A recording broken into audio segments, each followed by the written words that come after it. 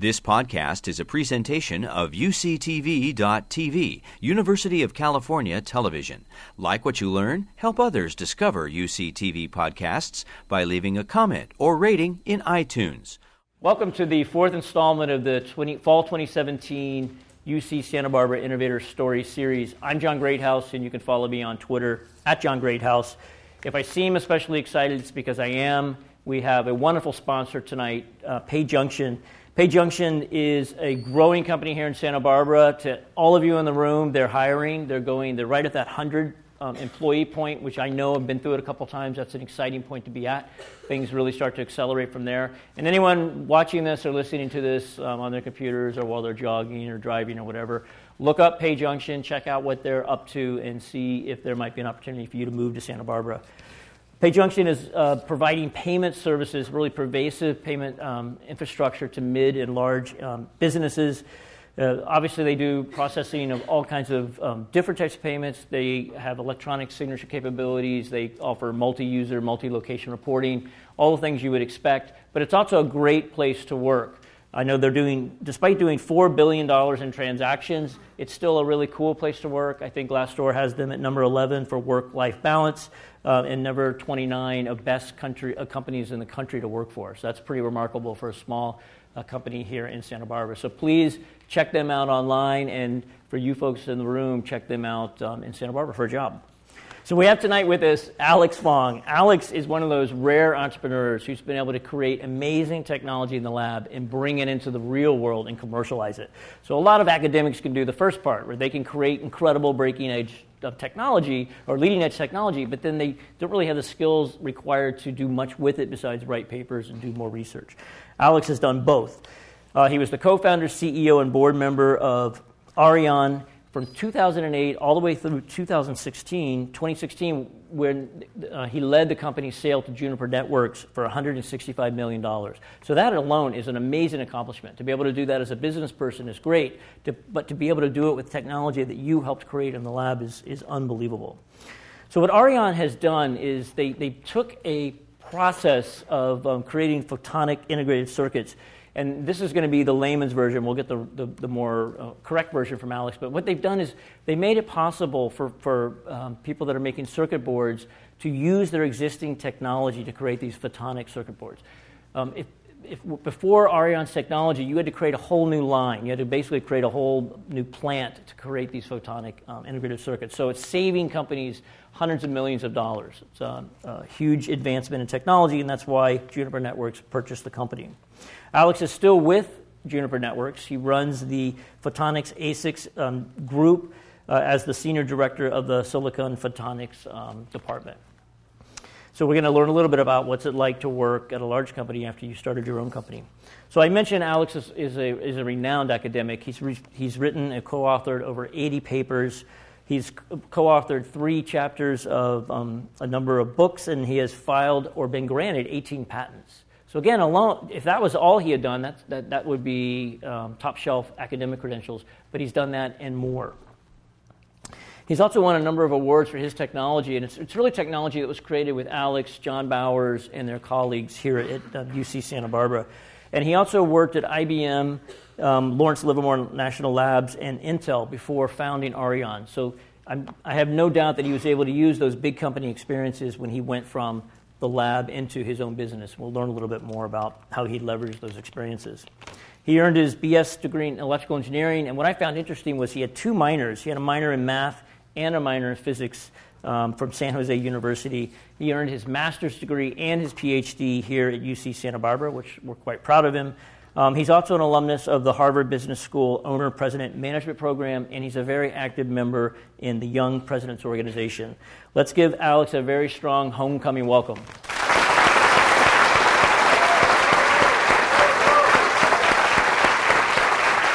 to see you. Thank you.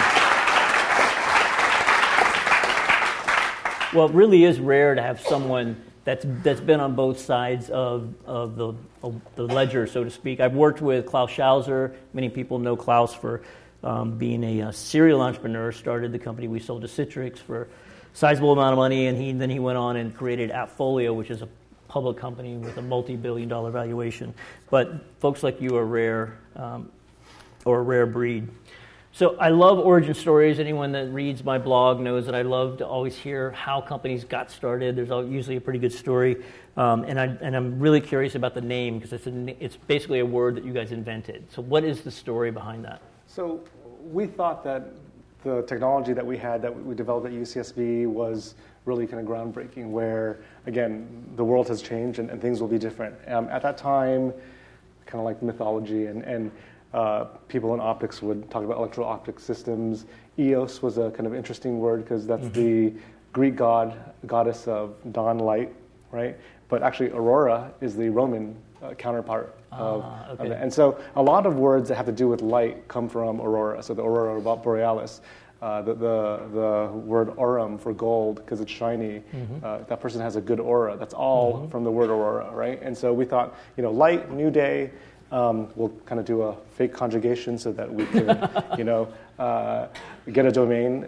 Yeah, and the URL was available. I would have dropped the vowels if it was a modern name, but right. Yeah, right. No, I'm kidding, but so that's what we ended up with. Believe me, I've seen some crazy URLs. Yeah. So that's where the name came from. And so what got you started? So as I mentioned in your introduction, you were in the lab. Oftentimes that's enough of a reward for someone that has an academic bent. What pushed you, or what were the circumstances that led you to take it out? So I think my grad school experience was pretty unique, right? Where John Bowers runs a really, a group that's really real world oriented, right? And so the problems that we were solving were really practical, right? It wasn't about trying to climb this very nuanced vector of something that wasn't necessarily practical, but it was to solve real problems. On top of that, when I was in grad school, John also put us in front of a lot of the funding agencies and with a lot of the customers. So we were used to working in teams and we were used to selling our ideas. And so when it came time to graduate, I was probably about 1 year off from graduating. I was trying to figure out what to do. And I was thinking, well, we have something, right? John and I met one day and we were like, we should probably start a company, right? Can we do this? Let's start a company, right? Right. And then that was it. And so, how old were you at the time? I think I was about 28. 28, okay. 28, 29. So you had built, were you a PhD at that point? I was a PhD student. Okay, so you had invested a lot of your adult life in attaining this goal. Yep. Did you get support from those around you, or did people think, what are you doing, Alex? You just got this PhD? No, people were pretty supportive, yeah. Right? I think in general, I kind of do whatever I want to do, right? So my family was super supportive. Great. My dad thought that, this is a better time. There's no better time than now because I agree. I have nothing to lose, right? Didn't have kids, didn't have a mortgage to pay. Right. It's pretty low risk. Well, you're fortunate to have that kind of support in your inner circle. I know I have office hours with students all the time where they want to do one thing and the parents are pressuring them to do something else. We've had speakers on this stage, even in this quarter of speaker series, where they've faced similar situation where the parents wanted them to be a doctor or whatever, and they had to make that hard choice. It's already hard anyway. Starting a business is never something you do lightly, but then when you have to go against the grain, it makes it that much more difficult. So you were fortunate to have John as your advisor. How instrumental, and I am asking the question a little naively, I know John personally, but I don't know kind of how he handles the classroom and then the company building. How instrumental was he in helping you build a team? That's obviously a very vital part, especially in the early stages. So I think John has a talent at that also where it's always just enough, right? Where I think the key is to solve these problems, right? Like part of it is for me to go on the journey, right? And so in the beginning, some of it was just having John's time, and also he's also like in it and driving the cadence too. So we started out by meeting once a week. Right, and like, okay, well, what's the product? What's the product? How are we going to go? What's the product? What are we going to do? What's the product? Right. And then we'd brainstorm, and then we'd give each other action items, go off, go do stuff, found what we, collected what we found, and then would discuss those sorts of things. And over time, it was less and less as we were kind of walking on our own, right? That's a similar experience that I've seen. So I'm an investor in some companies, and I'm an advisor through my venture fund.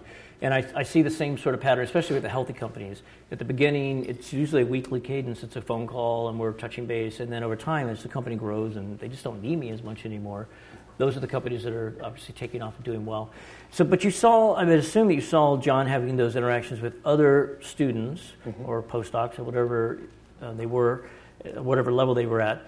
But not all of them transpire into or result in companies. What do you think was different? Was it just your drive, your passion to get this thing out in the market? So I think it's everybody has their own kind of life purpose and what drives them there, right? And you get the whole gamut out of grad students, right? Some want to be professors and they do go become professors. John has some of the most prestigious professors in the world came out of John's group. Right. Other ones do business. Other ones become phenomenal researchers in labs, right? And I think it was something that I wanted to do. It was kind of different, and it was fun. And I'm not the only entrepreneur that's come out of John's group. Right. He has a nice roster of successful entrepreneurs. Well, I think what's interesting what you say there is, and this isn't a commercial for John. We'll move on from him. Enough about him. But the last word on him is it's quite a testament to his ability as a teacher to have. I mean, it'd be one thing to optimize everyone on entrepreneurship and have a lot of people crash and burn, but a few that make it. But it sounds like, and I've never been a student of his, of course, but it sounds like he's really good at helping I think what a teacher should do is help the student really find their own path and and really do the journey or go on the journey that makes the most sense for them. At least that's something I strive to do. So we're going to get this first student question in a second, but I'm going to follow up on what you said about journey, because I do think entrepreneurship is truly a journey. It's usually a lot longer. It takes a lot longer than you would expect. And I've said it before, if you really knew what you were facing, you couldn't get out of bed in the morning. Like if somebody walked up to you and said, Alex, I know you're starting this company, but let me just rattle off the challenges you're going to face. It's daunting. It's overwhelming. What were now that you can look back, what was the unexpected elements or the challenges that you really didn't anticipate, but when you look back, you realize that you had to conquer them, and it really changed, your dream really changed from its initial naive dream, they're all naive, if they weren't you wouldn't do it, to really the hardened reality. So I think when you want to start a company and be CEO, the breadth of the things that you have to understand is pretty broad, right? And I didn't necessarily appreciate other fields outside of science, right? Like I spent the first year doing the accounting at night. Yeah. Right? And to sit there and work on the general ledger and manage the cash balance and have somebody look at it once a month and we'd produce the income statement and the balance sheet and do all of that, I thought that was great for me because it kind of opened my eyes to things where, it's like now I can read balance sheets and income statements and I can read, public companies' earnings reports and make my own assessment of what I think about them. Right. Like those sorts of things I never expected that I was going to learn. Now, I knew that I was going to learn things that I didn't think I'd learn, right? But really dealing with how painful some of those tasks are and then understanding the value at the same time. And then also a lot of other things like financial instruments, like, I didn't know about these different types of loans and other things that are kind of lubricants to our economy, right? Even investment bankers, it's easy to wonder why they get paid so much, but they're such an effective lubricant to getting deals done to move the economy forward. And so I think the whole breadth of that was unexpected in terms of knowing what it would taste like, right? And then I think the culture and people aspect, I didn't realize how important and how much that would resonate with me. Right? At the beginning, it was all about tech. Right. Yeah, and at the beginning it's tactical. You're just day to day trying to survive, get the job done. No, but that's a really good point about you don't sometimes and I was this way absolutely. When I was younger, I didn't appreciate what the other aspects of the company were doing. Sales and marketing, whatever I happened to be doing, was the most important thing. It wasn't quite that bad, but we are a bit egocentric, even the best of us, and we tend to overvalue what we do and undervalue what others do. And it's not until you're forced to do that, or at the very least, one thing we did in some of my companies was we would have cross-disciplinary teams where we would team people up from the different, just as companies get bigger, to really not just the obvious thing of trying to let people get to know other people, but so they can start being empathetic with what the other departments are going through. And companies that are growing fast, well, pretty much every department's under some strain. It may not be obvious to all the other people at the company, but every department's struggling with the growth. And so when you expose people to each other, those stories start to come out. And, oh, that's why you guys are requiring us to do this now, because it actually starts to make sense. Absolutely. Yeah. Absolutely. No, but no substitute for empathy than putting yourself in their shoes, like physically. We'll take the first student's question. Hi. So have you always been interested in creating a photonic company like Aurion, or was it created in a more like random or opportunistic sense and then just built from there? So prior to going to grad school, I was interested in, my friends and I would sit and geek out on code, and we had like dreams about building companies and stuff like that. And then I kind of buckled down and focused on school to realize that I loved physics and that I thought optics was pretty fun to deal with and to explore. Then I went to grad school, and at that point, when we just realized that, hey, there's something useful here, that was the point that it made sense to make the company. I think a lot of it is just, to your original statement of the internships may change your life, yeah. right? Those statements, like life happens in these kind of random events that will just take you on a different fork. And putting yourself out there so that you can take advantage of hopping on whatever that random thing is and write it, I think it's super important. And there are a lot of times when I've planned things and they don't go anywhere, and I'm somewhere randomly and I just take advantage of it, and my life changes. So. Yeah, and I think it's, in fact, we had met before, but I saw you on a Surf Air flight, and I think that's in some obtuse way ended up, helped you end up here. That was months ago. Yep. So life is a bit random, but you have to have your eyes and ears open to when those opportunities are knocking. And you guys are at the right age. I mean, as Alex was saying, you don't have a lot to lose now. You may feel like you do, but it's only going to become more and more and more, and you're going to become less, you're going to be more and more risk adverse, more and more things that you could lose. So be a yes. If somebody throws out something, just say, sure, let's check it out. The worst thing that happens is you go to an event that's not quite what you thought it was going to be. So take advantage of these opportunities while you're in school. So let's talk, speaking of school, so you were doing a postdoc, you were in John's class and a bunch of other classes, you were trying to start a business. Did you take a sabbatical? And how did you split that time? How did you split that workload? So there's no sabbatical. So in the first stage, we built a company as an R&D services company. Okay, and so got it. My goal in that first stage was to export all the things that I knew into other people so that they can execute it. So in the morning, I would meet with, at the time I had 3 employees, I would meet with the employees and set them off for the day.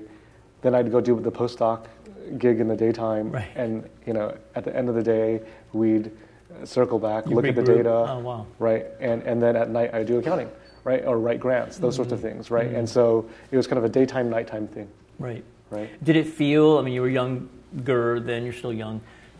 Did it feel like work, or did it become a grind, or were you just so pumped up that... That was fun. Yeah. I mean, it's I can't stop moving in general, so right. It was a great way to use my energy, right? Yeah, good. I loved every minute of it, and it was painful, but I loved it. It's funny. I mean, I kind of feel that way about my startups too. It's like it's fun in hindsight. Sometimes in the time it was incrementally hard day by day, but when you ask yourself, why would I do that? It wasn't for the money. It was just because you were motivated with solving the problem, or in your case, getting that technology outside of the lab. But that's remarkable. Not very many people can pull that off. So I know that you had some. The technology morphed and changed as it always does. Nothing's ever like it is in the lab. How did it change? And maybe we'll give a little bit more of an idea of, I did a poor job in the introduction of explaining what the technology actually does. And then how did that manifest itself? Maybe even after the acquisition, were there things that just, when you were folded into Juniper, did you end up having to make some compromises or changes? Or even before that, before the acquisition, did you feel that you took a different path that you hadn't foreseen? So I think the value of it in the academic sphere versus the commercial sphere are different. So the technology that we made was what we call photonic integration. So if you look back at computers in the 60s, people would build computers by assembling transistors. And so you get as many transistors together and you put it together on a board, and then you make a very simple computer, right? That can do very little things. But it wasn't until you could print them together on a microchip, right, that it became something that was you could manufacture and scale and have true complexity. We thought that was the same view where, okay, well, let me take these optical components, put them all together on a chip, and that's the value. But actually, it really became, well, we realized that it's not that it's like the first layer is that it's integrated, but the other layer is the ecosystem that it enables, right? Now that these things are together and it fits in the supply chain, I can actually add this functionality of these electronic chips right next to it that I couldn't do before because the signals were too disparate. Right? And when did that come to light? Once you started partnering with folks, or once the chips were actually in the market, or was that something you foresaw when you looked at the ecosystem? Probably around year 2 or 3, we started realizing that we're looking at the problem too narrowly? Too narrowly. And so all the things that we were developing, we were still developing, but it kind of changed the flavor of it to leverage that value. Did that result in overt partnerships, or was it just an informal relationship with some of these other vendors? We did a lot of early business development to kind of establish our strategy. So again, our company was in a few stages. First is an R&D company just to generate cash flow and build IP. Yep. Then it was build a product after that, like early product development, then later product development. Right. In the early stage, we did a lot of business intelligence, and people would come and talk to us, and they go, "That's nice, go away." But in all those conversations, you kind of get glimpses of what they care about, because sometimes you can see eyebrow raise or something. They're latching onto that idea, and then you kind of piece all these things together into a strategy, right? And then in the second stage, there was more overt statements of what's value, right? Where it's like, where they're actually engaging with you, and it really shaped us. And because again, our application is a business-to-business application for infrastructure, and it's not a build it and they will come strategy. It's more of a build something that that there's kind of pool on the other end once you have it made. Yep. Yeah, and you knew that there was a market opportunity for similar technology, maybe legacy technology. But I want to go back to something you said. So, just to be clear, that's a great way to build a business. Those stages. The first stage, you're kind of a consultant. You're out there. You're saying, we have 4 smart men and women from UCSB, and we can solve hard problems. And if you pay us money, we'll help solve them. All the while, you're building solutions, technology, maybe even hardware that you can then go off and sell over and over and over again. The mistake some people make, obviously you guys didn't make this mistake, or the hesitancy some companies have at that stage is they're afraid to charge for their services. So they'll do a lot of free pilots, a lot of free assessments. Did you guys struggle with that, or were you just, hey man? No, because in the beginning we bootstrapped anyway, so the whole thing was generating revenue. I think the key discipline though was that revenue didn't become a metric that misled us, right? Because if revenue is the metric, then you'll do anything to gain revenue. Right. But if the goal is to build a service company, that makes sense. But if the goal is to build a product company, then you better make sure that the things that you're working on lead you into that direction. And so sometimes we'd have to say no. Which is hard. Yep. This does not lead to our future. So we must say no. Somebody's waving a check in front of you, and it's like, oh, I got bills to pay. I want to hire people. That discipline is really, really important, and that is also you get hooked on kind of bad profits. You start building your company as if this is your top line revenue, and it's hard to wean yourself off of that. Yep. So it's a good business good business practice, good business model. It's a hard one to pull off. So I know that you did bootstrap the business for a number of years. This might not be right. Crunchbase, I think, indicates that you raised a little over $20 million. When did you raise that money, and how did that process go? Did you ever get any pushback from was it a conversation such that, yes, we'll give you the money, but we want to see you hire a new team, or were you so far along that the investors were just happy to get money into the company? So we raised our first money in year 3. So in year 3, we had done our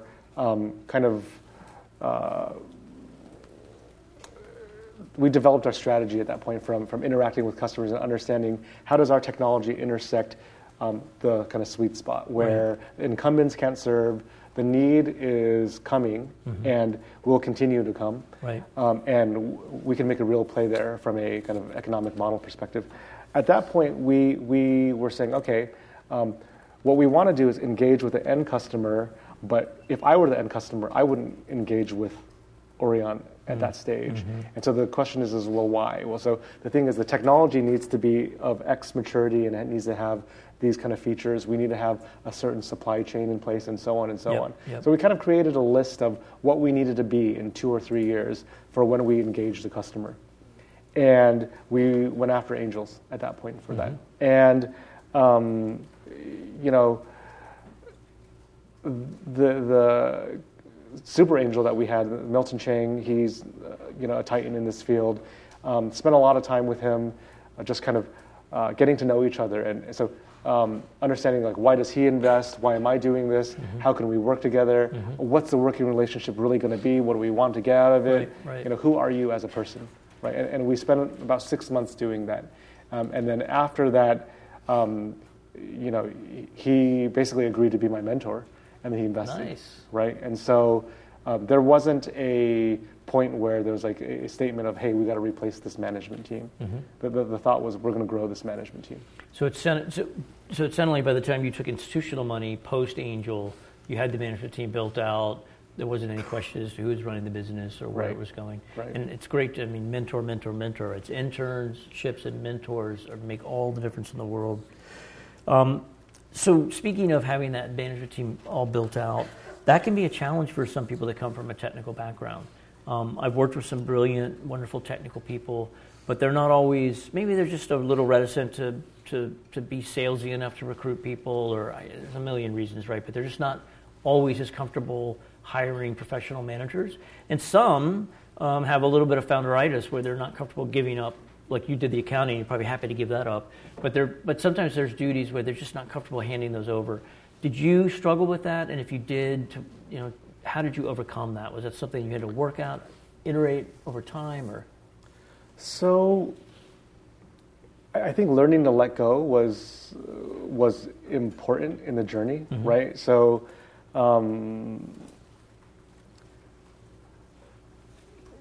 I kind of went through this exercise in year 2 or year 3 of the company, where I was trying to figure out, what are the things that I'm doing that I shouldn't be doing, right? And there's a list of things that I was working on that, sometimes you trick yourself or intentionally into thinking that being busy is the same as productive. Yes. Right? And so there are a lot of things. There are a lot of meetings people didn't want me in. Yeah. Right? But they don't say get out. Right? But kind of made a list of all the things that I shouldn't be working on. And then at that point, a lot of my time was freed up. Then I was really able to focus on the things that we needed to be working on. Right? And then that's kind of where we saw a big growth tick. So you were able to do that on your own without... So I've done exercises at some of the companies I'm involved with where we've had that issue where the CEOs, maybe as the company's kind of grown and they have their fingers in too many pies. And I've actually sat down with the executive team and we very gently sort of talk about, so what is everybody focused on and how much time are they spending? And done it, I guess, a couple times now where the CEO sort of had a bit of a light bulb go off and realize, oh, you don't need me in those meetings. Oh, and they didn't get their feelings hurt. It was sort of like a relief, almost like, oh, now I can focus on the things I really want to focus on. You did that on your own. This other process required a little bit of nudging and a little bit of polite reminding. I think that's a high level of self-awareness. That was just, was your mentor involved there, or did you just sit down and... your team must have been like, wow, this is pretty awesome. So I was having some personal issues at the time. Now we're getting personal. Yeah, but that was pulling time away from the business, and so you had even less time to the key was, how do I manage my personal relationships if I'm spending all this time on things that I shouldn't be spending time on? Right. So you were forced to hone it down, the hours in the day, you just didn't have enough. Yeah, it didn't end up working out anyway, so it opened up time for me that I was able to drive through the business. But it was a great kind of lesson that was there. Yeah, that's good. A lot of people they're just not self-reflective enough. They feel that self-importance, and I've got to be in every meeting, and I've got to get everything. Yeah, they tell me to leave meetings all the time now. That's so awesome. it's perfect. Well, now that you're at that point where you're like, okay, I'm out of here. Yeah. We'll take the next student's question. What were the skills you lacked when co-founding Arion that your other co-founders made up for? And how did you know that working with another co-founder would be the right decision? So John was the first co-founder. Well, he's the co-founder, and I knew that John had been around the block already with several companies. So there's a starting point there, right? And so, things like what's the legal structure of the company? How do we find lawyers? What do we do for picking health insurance for our first employee? What are the consultants that we need to look at our books every month? Those sorts of things John had right away, right on top of his technical expertise. So we started there. And then my management team that I hired, they were all about 7 to 10 years older than me. So they all had experience. And so they've all been around the block at least once, right? And so Greg Fish, who is effectively a co-founder, he came in about 8 months after, but he had started a company 10 years before that. They successfully led it to acquisition by JDSU. And so knowing that I can pull from people who had different experiences than me was kind of the key strategy there. And also to, as I talked to people about how to solve this problem of building a company, trying to understand what the various roles were. Because I didn't even know, what is a VP of R&D? I don't even know what a VP is, right? Like I don't even know what CEO is. I just know that I have a vacuum cleaner next to my desk, right? But going through and trying to understand, okay, so this is kind of what that role is. Do I really need it? What type of person is it? Is it somebody who's very orderly and gets all these details in order such that we don't drop any of the details, or is it somebody who kind of thinks about things? And it was a long process and kind of iterative, but having people that had more experience than me that I could learn from was awesome and amazing. So, but you must have some tips because it doesn't work out for everyone. It's hard being a younger person and having subordinates, even if they're almost peers, but it's hard sometimes. I mean, I've been in that situation. Do you have any tips or just any recollections on how you made that work, where someone had 10 years of experience in business, you didn't have any, and yet you were the CEO and they were the VP of whatever? So I think, the question is do you fundamentally, can you connect? Right? So when you sit and have a conversation, can you really connect with them? And can you convey information back and forth? Because that's what management is. Right? So good management. So they have a certain skill set that you want to leverage to go do something. You want to scale through their skill set. In order for you to wield their skill set, you need to be able to have conversations, right? And it's okay, so when I hired my CFO, I think I recruited him for 6 months, but I was so obsessed with him because he was the only person that could ever explain to me what the F&A department needs to really look like. And we sat there and he just would draw the boxes. I was like, I totally get it. I totally understand. And it wasn't just I think I understand it, but having enough of those conversations and it's that totally makes sense. How come nobody drew that for me before? Right. That's how I knew, right? Because again, you can have a heart-to-heart on the topic, then you know that as you continue, you can have more heart-to-hearts about it. So, again, I think it's about people and communication. But I bet because I was in a similar situation where I was the business person. I had 2 wonderful academics that we formed businesses, that they had formed the businesses, I joined the businesses, and we did quite well.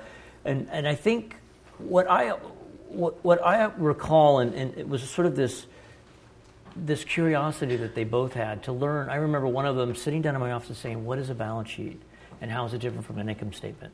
Which is a very basic question.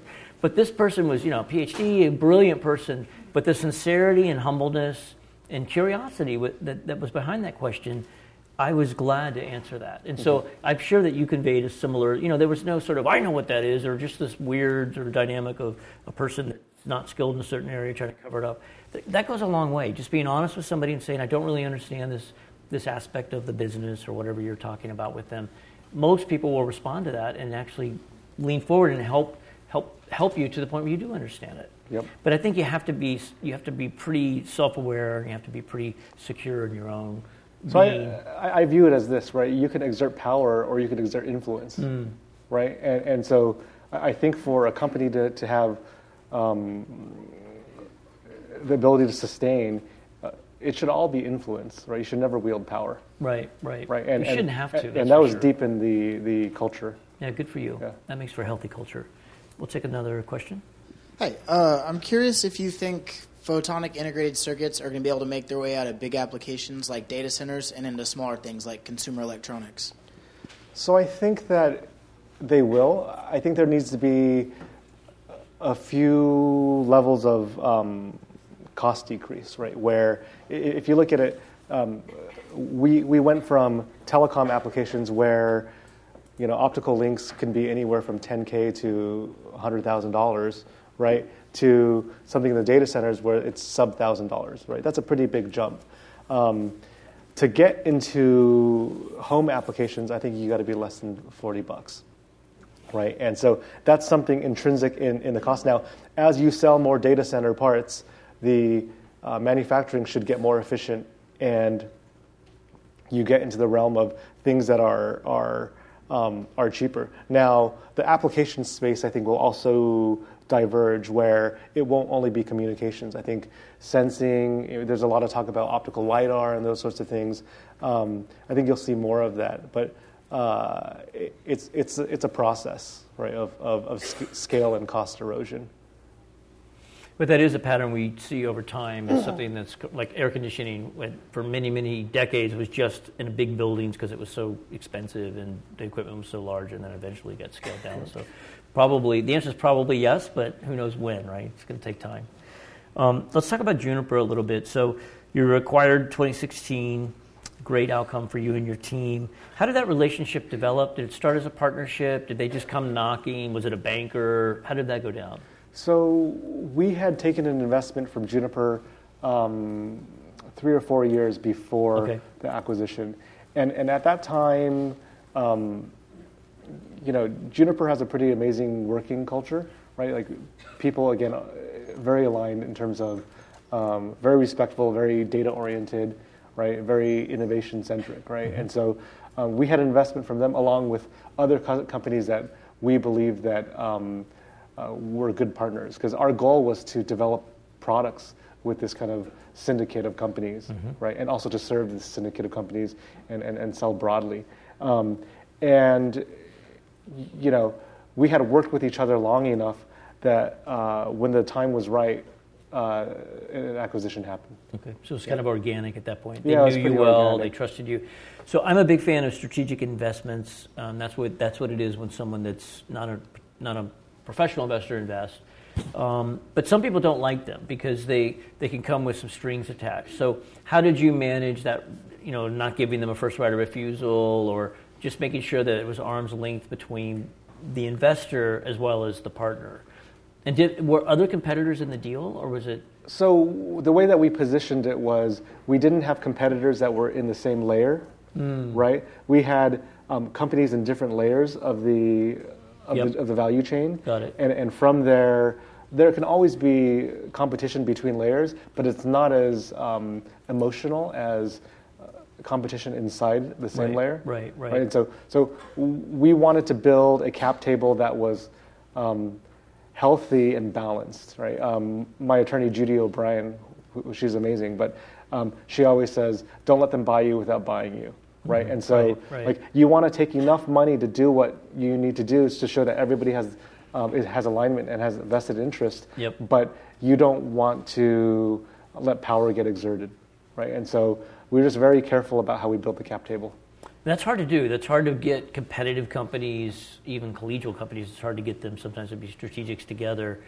So you were able to manage the weird provisions and no board seats. Yep. You just kind of kept them at bay and said, trust us, we're gonna do right by you as an investor, and we're gonna do right by you as a partner, but we're gonna keep those separate. And there are always ways that you can, instead of giving a board seat, you can give them a observer seat, right? Yeah. Instead of giving them a right of first refusal, you can give them a right of first notification. Right. There are versions that are still amicable. Yep. Right. I did both of those, and I always thought, why wouldn't I notify them? Of course, I'm going to notify them anyway. So, exactly. So we'll give them that right. Exactly. So what drove the timing? You said it was sort of organic. Was it? Was it the cost for you to keep going as a standalone entity? Was it just something on their product roadmap where it suddenly made more sense? What drove that specific timing? I think it was a mixture, right, where you could see some of the business terms started becoming. We reached a point where it just made sense, where we could be more productive together, right? Where would you have had to go out and raise more money? Were you at that point where it was sort of a decision? Yeah, I mean, we are always raising money. Every 18 months you're out raising money. Yep. But it just made more sense because what they really wanted from the product and was really for them, right? And so instead of taking more investment that offsets the cap table, the acquisition makes more sense. Right. So you also took institutional money from professional investors as well. We actually did not. Oh, you never did? So we never took VC money. That's remarkable. Yeah, so we never took VC money.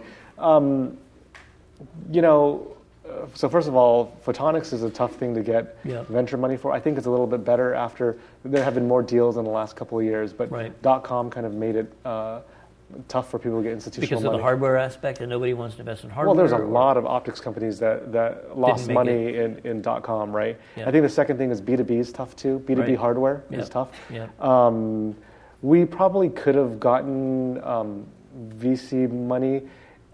I think our first strategic round evaluation, if it was lower, we probably could have gotten VC money, and it could have been a good thing. But we just weren't on that path. So, right. Yeah, and strategics often aren't as value sensitive, so you can often get a higher valuation. But that's the reason I said it's remarkable is they don't usually lead. They often want to have an institutional investor lead the deal, and then they'll put money into the deal. So good for you. That was something unusual to pull off. We'll take the next student. What were some of the difficulties you encountered when filing and being granted 18 patents? So from a patent perspective, it's a process to learn about what's valuable to file. We had an amazing patent attorney, this guy Eric Caponia. He was with BSTZ, but he really understood the nature of the inventions that we were doing. Yep, that so helps. It made the claim process pretty painless, and so we can go and harvest the IP from our team where he'd come in and we'd do a session and talk about what are all the potential ideas, get the people in the room and figure out if there was an idea or not to patent. I think IP is always something that you keep on shoveling money into, and you don't know if it's valuable or not, right? Because it doesn't the value of it doesn't appear until you go to litigation, right? And that's just isn't something that we've ever done because you don't know how good it is until then, right? So you just build the arsenal, but how much of an arsenal is enough, right? And so there's a balance there where it's like, well, how much do I spend this year? I need to allocate the budget. I need to build IP, but I don't want to do it at the expense of building product. Right. Well, that's where it helps you know some strategics that might be interested in your company because that IP could be worth a lot more inside their walls than it ever is worth in a startup's inability to prosecute the IP. So I know you're happy at Juniper and you're learning a ton. But it's kind of a twofold question. So when you sit down and daydream about what's next, I'd love to hear just you don't have to get specific, but just sort of in general, would you start another company? If so, what would it be like? And then, sorry, twofold question. And then, well, maybe I should just let you answer that. I was just going to ask you, what learnings do you think you'll take specifically from this Juniper experience? So I think watching large companies is interesting, right? Because there's a lot of dampening forces to keep the company out of trouble and to maintain reputation, right? Like things like quality organizations and startups don't have quality organizations. Documentation. Right, like ISO and that kind of stuff, right? Right. So learning about those sorts of things, I think, is interesting. Yep. And also that what does it serve? And it shows you, it makes you think about, well, how much is enough, right? Because making sure that you can align the team such that they just put what's enough for what you're trying to do. I think those things are kind of eye-opening. I think that also, running a company of 60 people versus 10,000, right, is really different. And the kind of the things that they do to do messaging and all of that, I think is pretty fascinating. Yep. But see, there goes again your student of business. Like you're a great student of business. Even, other people can look at that in a negative light, and for you, it's a new world, it's a new experience, and you're just learning as much as you can about this new world, and not necessarily passing judgment on it, which I think is wonderful. Yeah, it's just fascinating how you can align that many people. Well, how many people are in your group? We're about 60. Okay. Right, so it's still pretty small. So you're small. feeling pretty comfortable with... Yeah, you generally know everyone still, and right. and you work pretty closely, and you're in the trenches. Right. So you have that subgroup within the larger Borg that you can kind of find comfort in. Yep. That's good. We'll take another student's question. Do you have any piece of research that you conducted that you're most proud of or you enjoyed the most? Not really. I think the whole thing was just fun, right? I think being able to geek out with some stuff, and when you're working late on a problem, whether it's a business problem or if it's a research problem, and you have the big aha, and everyone looks at each other, oh, that's pretty sweet, right? Like those moments are really fun. It's a win, right?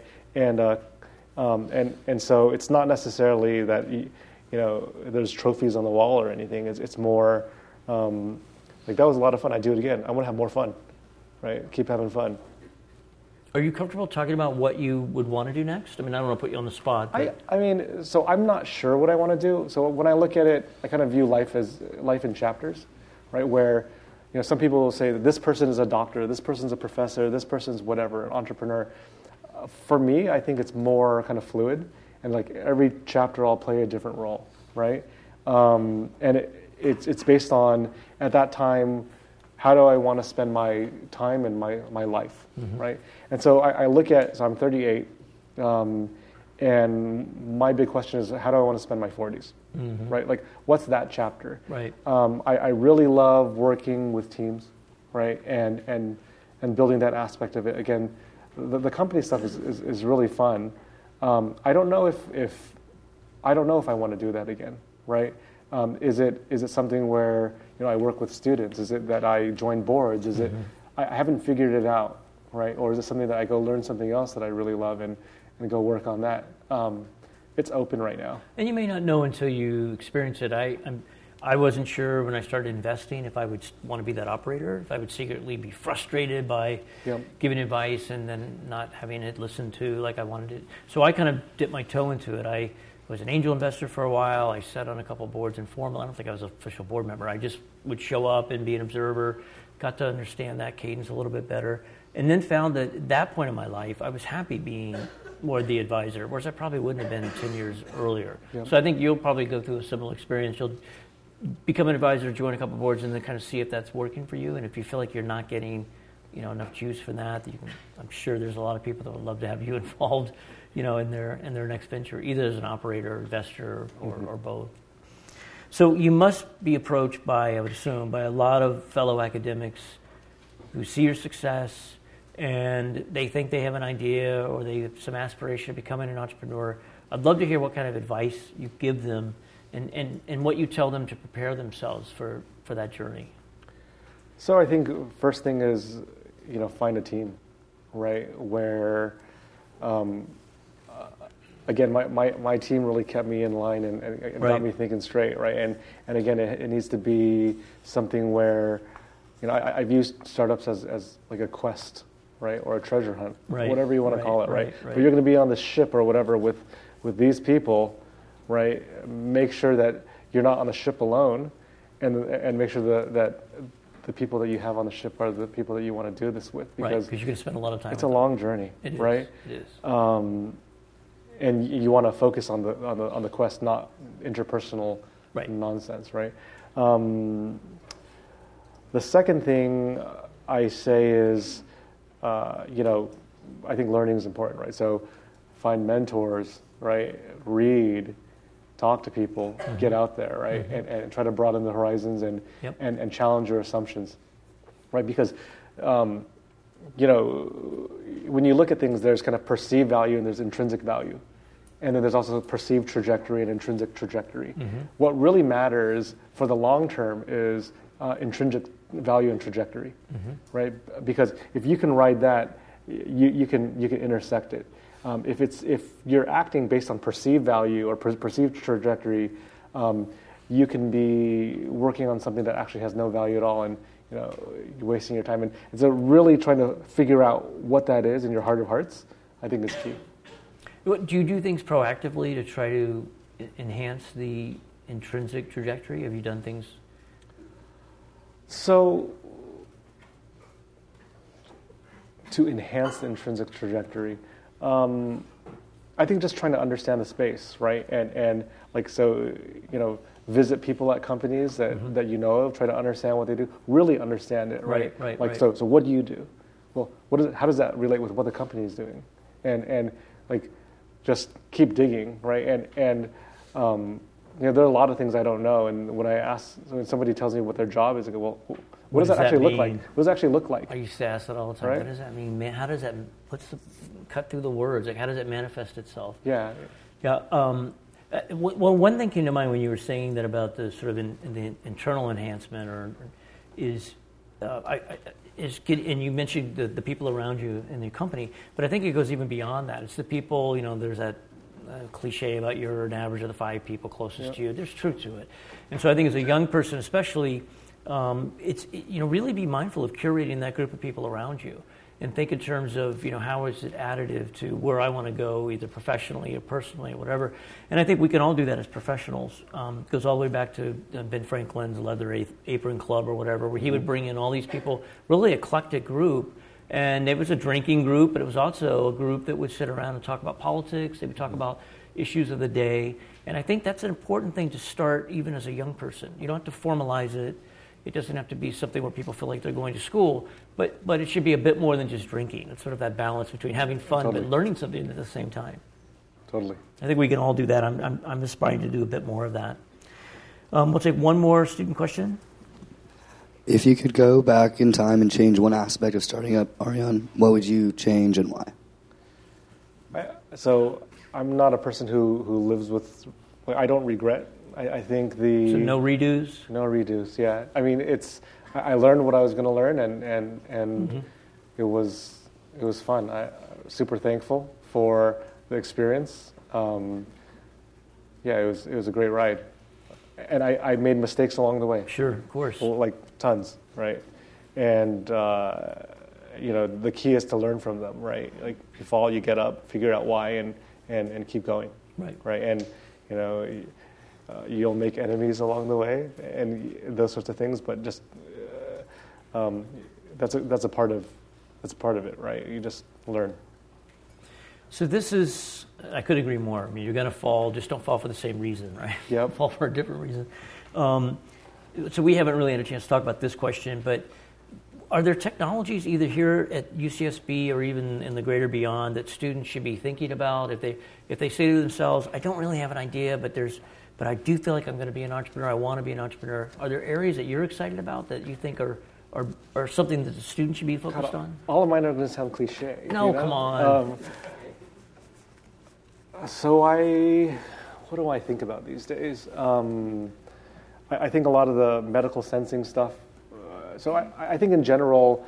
So wearables, things like wearables. That? I just think that medicine's broken, right? Mm-hmm. Where.